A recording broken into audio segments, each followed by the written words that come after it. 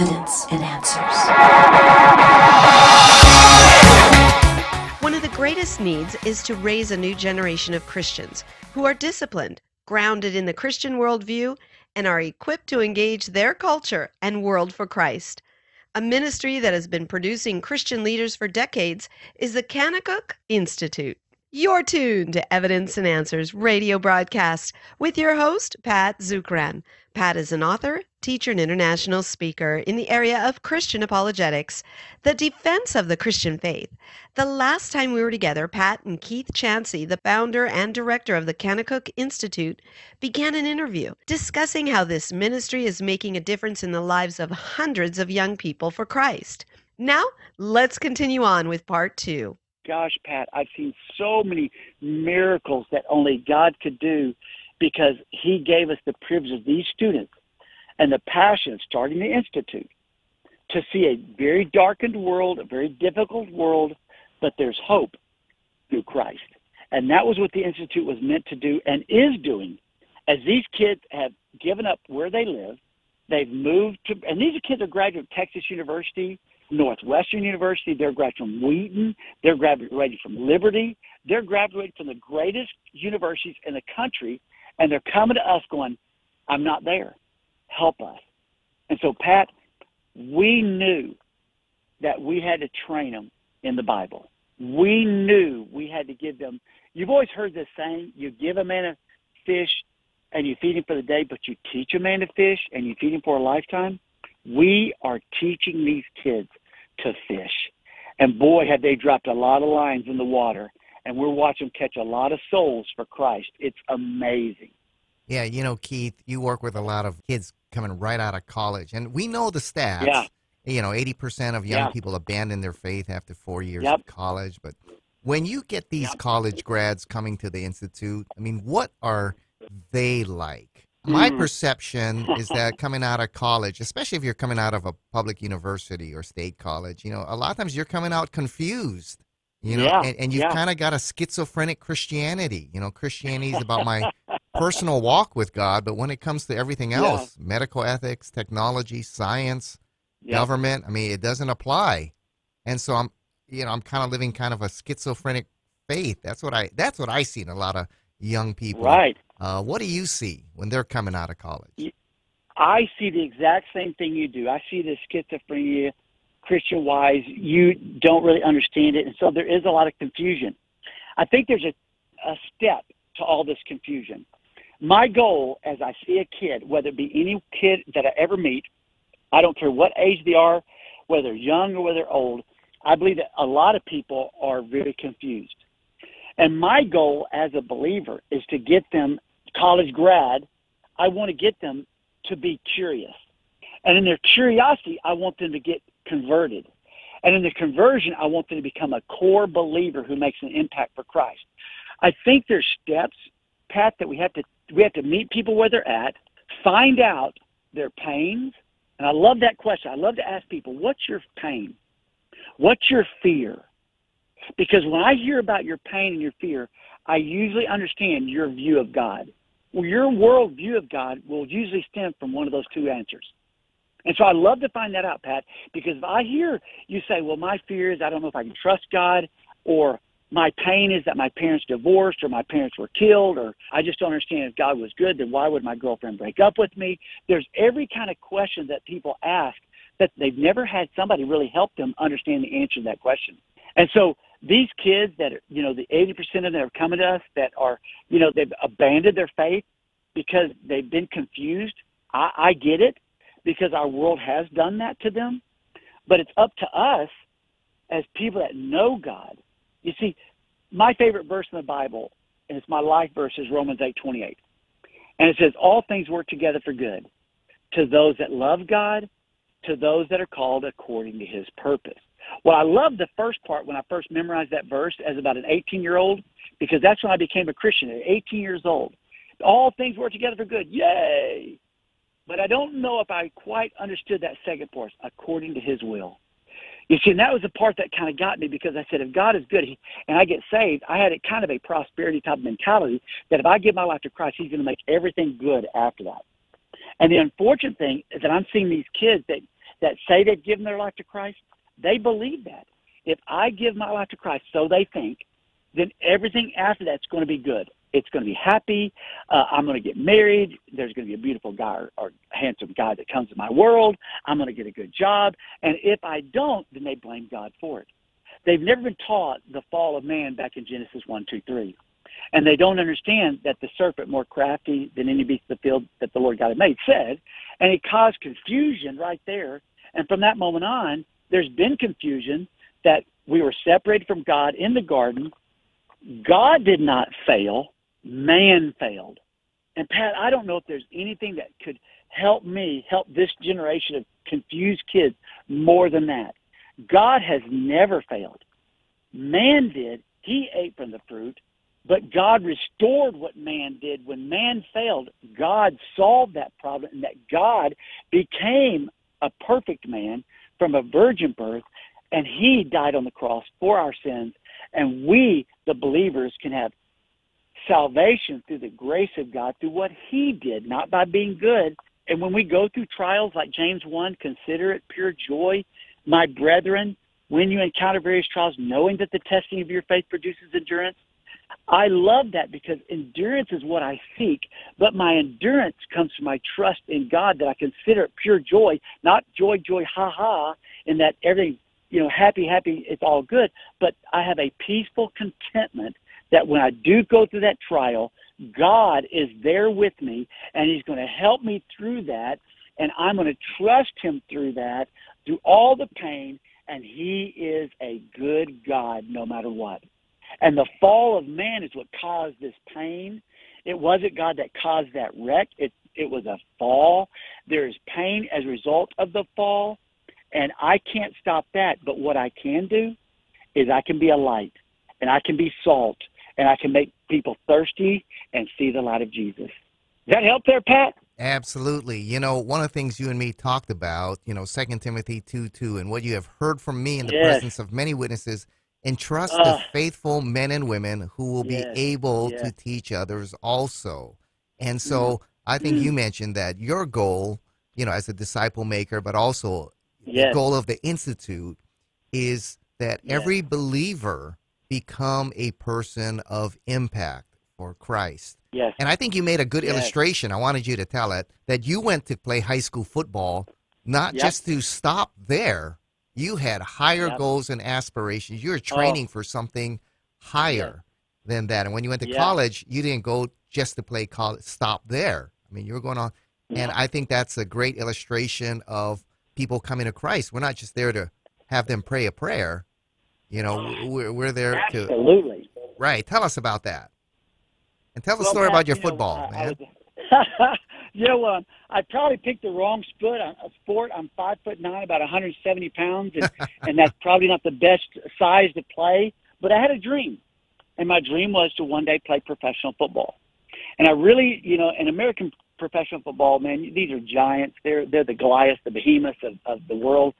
Pat, first I was mad at God because my parents divorced, and my dad abused all the members of my family verbally and physically, because he drank, and because my worldview was that God wasn't good, and I blamed God that I had a bad dad, and I blamed God that my circumstances weren't good.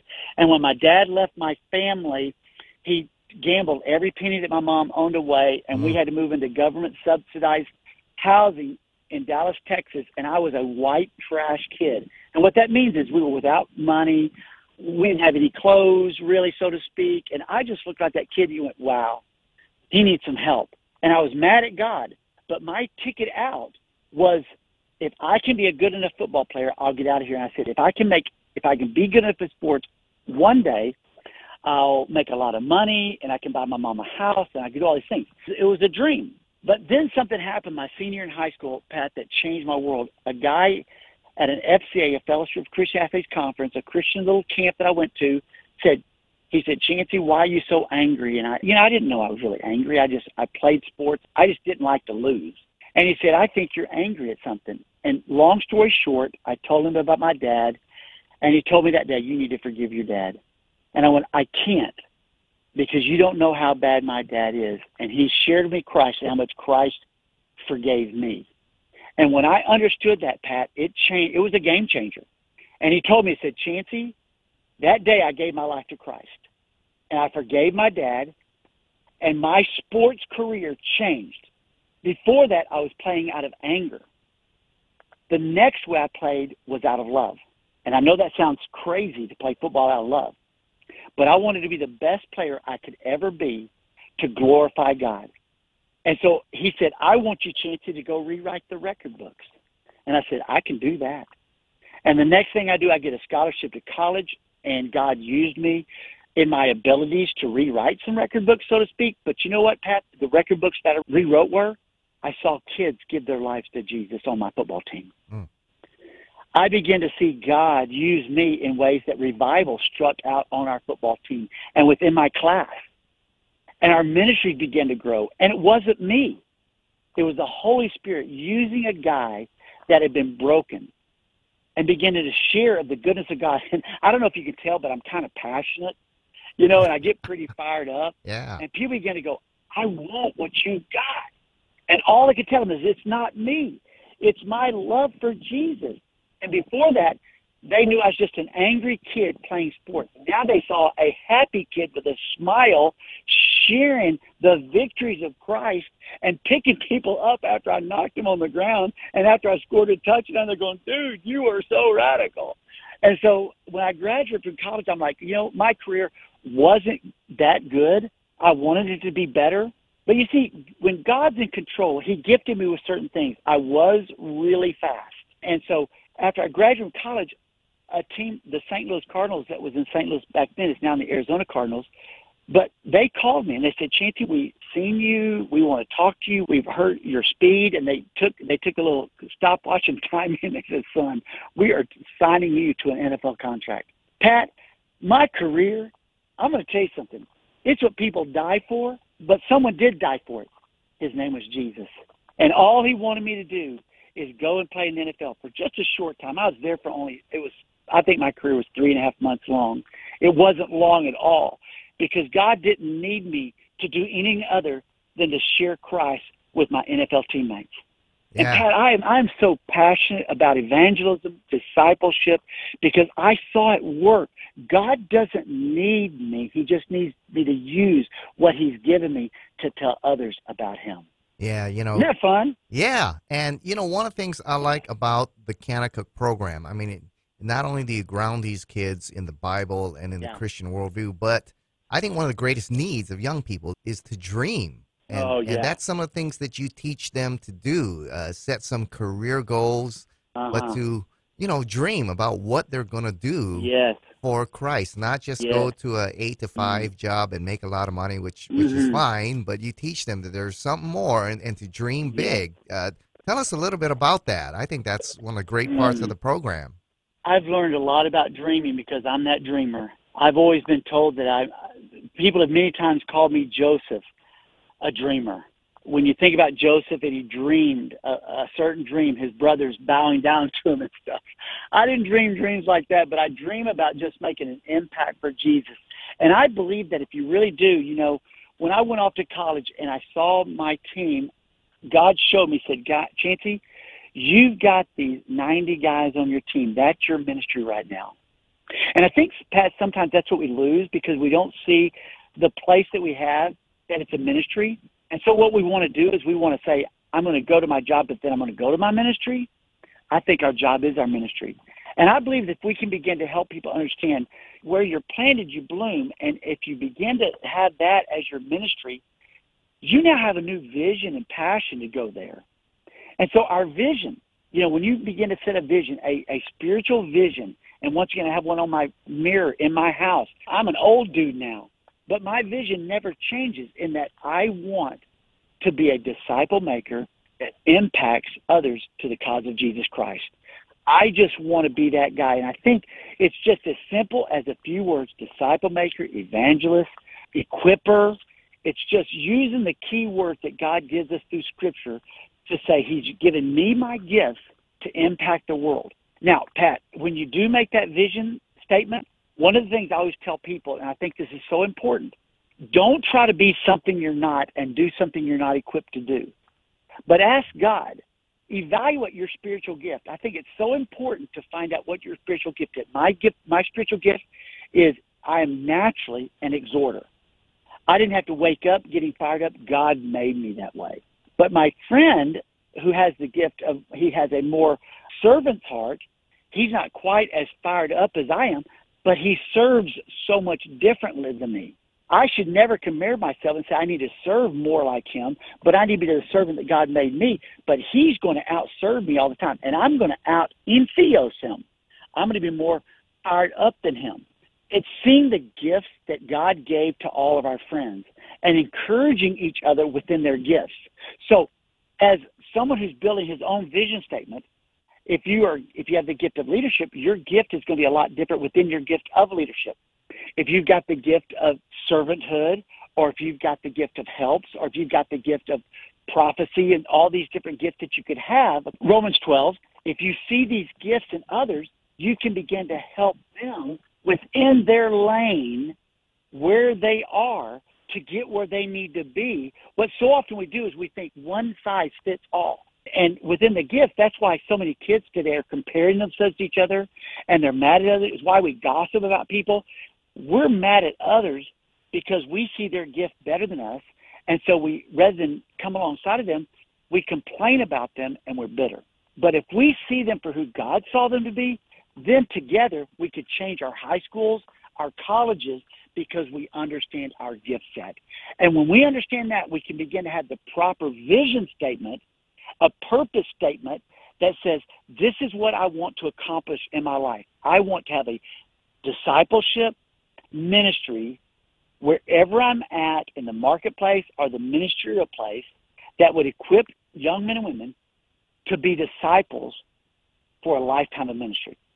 It's as simple as that, Pat. But, it's hard but you have to write it and go, how will I accomplish? I can have a vision statement, but how do I accomplish it is so important. I will wake up, I'll be in my Bible. I'll be on my knees in prayer. I will pray for my people that I'm going to school with or at work. I will be kind to them today. I'll write them a note of encouragement to encourage them. I'll ask them, how can I pray for you? And Pat, when I understand that I want to do my vision statement and then I understand how to do it, wow. You see, because remember I said a while ago, I wanted to make it to the NFL. It's one thing to want something, but it's another to pay the price to get there. And so I had to pay a lot of price of working hard, trying to be the best that I could. God, he can't steer a parked car. Yeah. You've got to put your car in drive and begin to take advantage of the gifts that God has given to you. Write down, I want to do this. I want to have a vision for God. I want to change my sphere of influence to know Jesus. I want to help them grow. I want to have a ministry right here in this.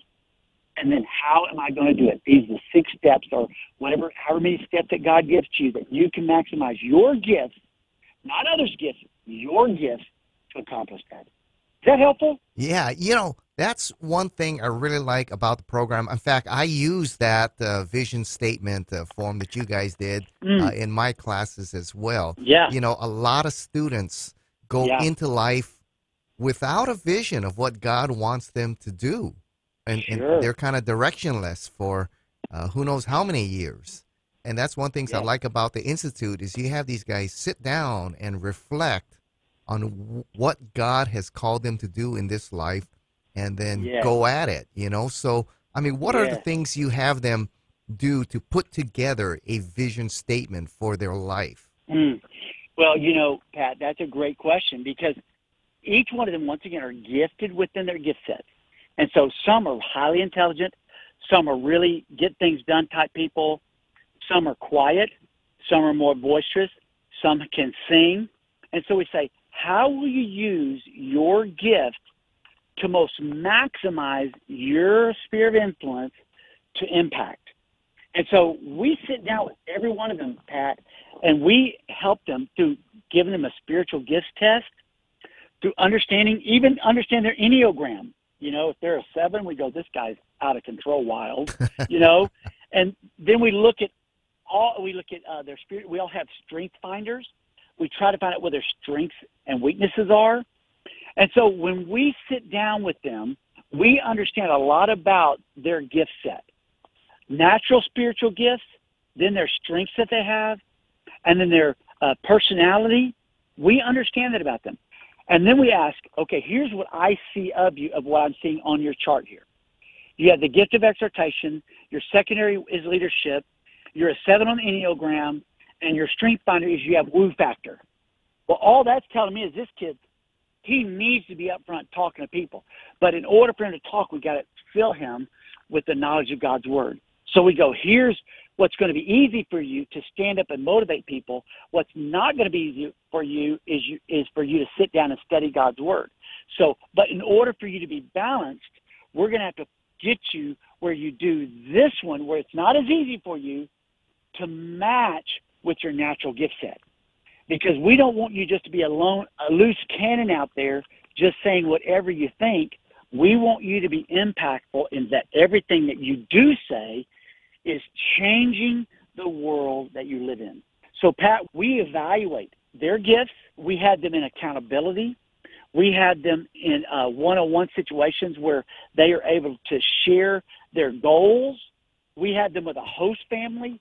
We try to get them with as many people that we can to kind of trim their sails, so to speak, to get them directed in the right way.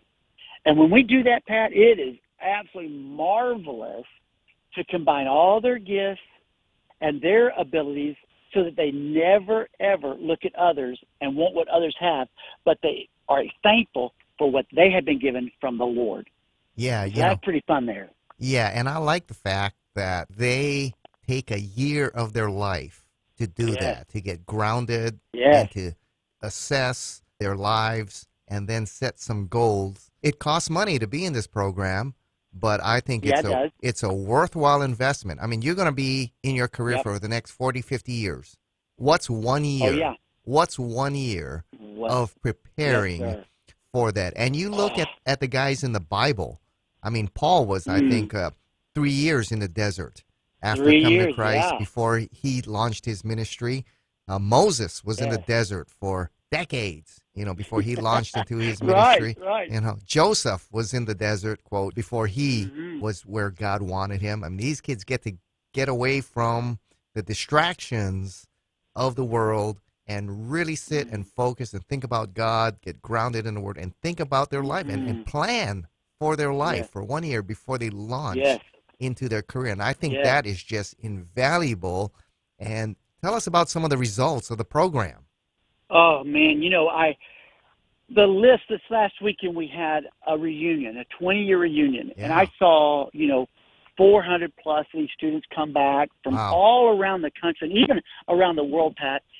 And what I heard them say, and just a couple of stories where this one student, he's in the marketplace, in the business, and he was working in real estate, and he began to, his office, he began to share with the guy next door to him and watched his friend that wasn't even in his business. It was just another guy randomly next door that he, by every day walking and being early to work, late to leave, being excellent in his job, this guy began to ask about Christ, who was, by the way, a very high representative of this other company. And when he heard the guy from the Institute share with him his view of Christ, this guy wanted to hear and gave his life to Christ, and then ended up offering him a job to go to his job at a job making about twice as much as he did. And he goes, you just can't make those stories up, that about being faithful to the Lord. And we see girls that have been in the hospital working as nurses in the COVID units, and they're just going, Chant, this has been so hard for us. But they're seeing people come to Christ, Pat, right and left, and they can't wait to get back to us and share what God has done using their gifts to make a difference for Christ.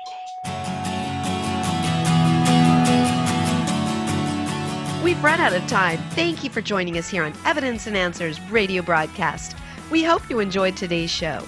We have a wide variety of different topics that will make for an incredible conference series. If you would like Pat to speak at your church, Bible study, or even schedule an apologetics conference at your church or location, give him a call in Hawaii. That number is 483-0586. or you may contact them through the Evidence and Answers website. That's evidenceandanswers.org. Be sure to use our search engine for available resources. We have everything from atheism to Zen Buddhism, including articles and additional audio for you to listen to or download. So be sure to share our website with those around you. To keep quality broadcasts like Pat's on the Air, we rely on generous financial support from you, our listeners. For the opportunity to partner with us, head on over to our website. That's evidenceandanswers.org, and you may do so right there online. Evidence and Answers would like to thank one of our sponsors, the Honolulu Christian Church. If you don't have a home church and are looking for a great place to connect and grow in Christ, check out the Honolulu Christian Church. For service times, log on at honoluluchristian.org. Join us again next time on the air or online as we provide compelling reasons for faith in Christ. That's Evidence and Answers with Pat Zukeran.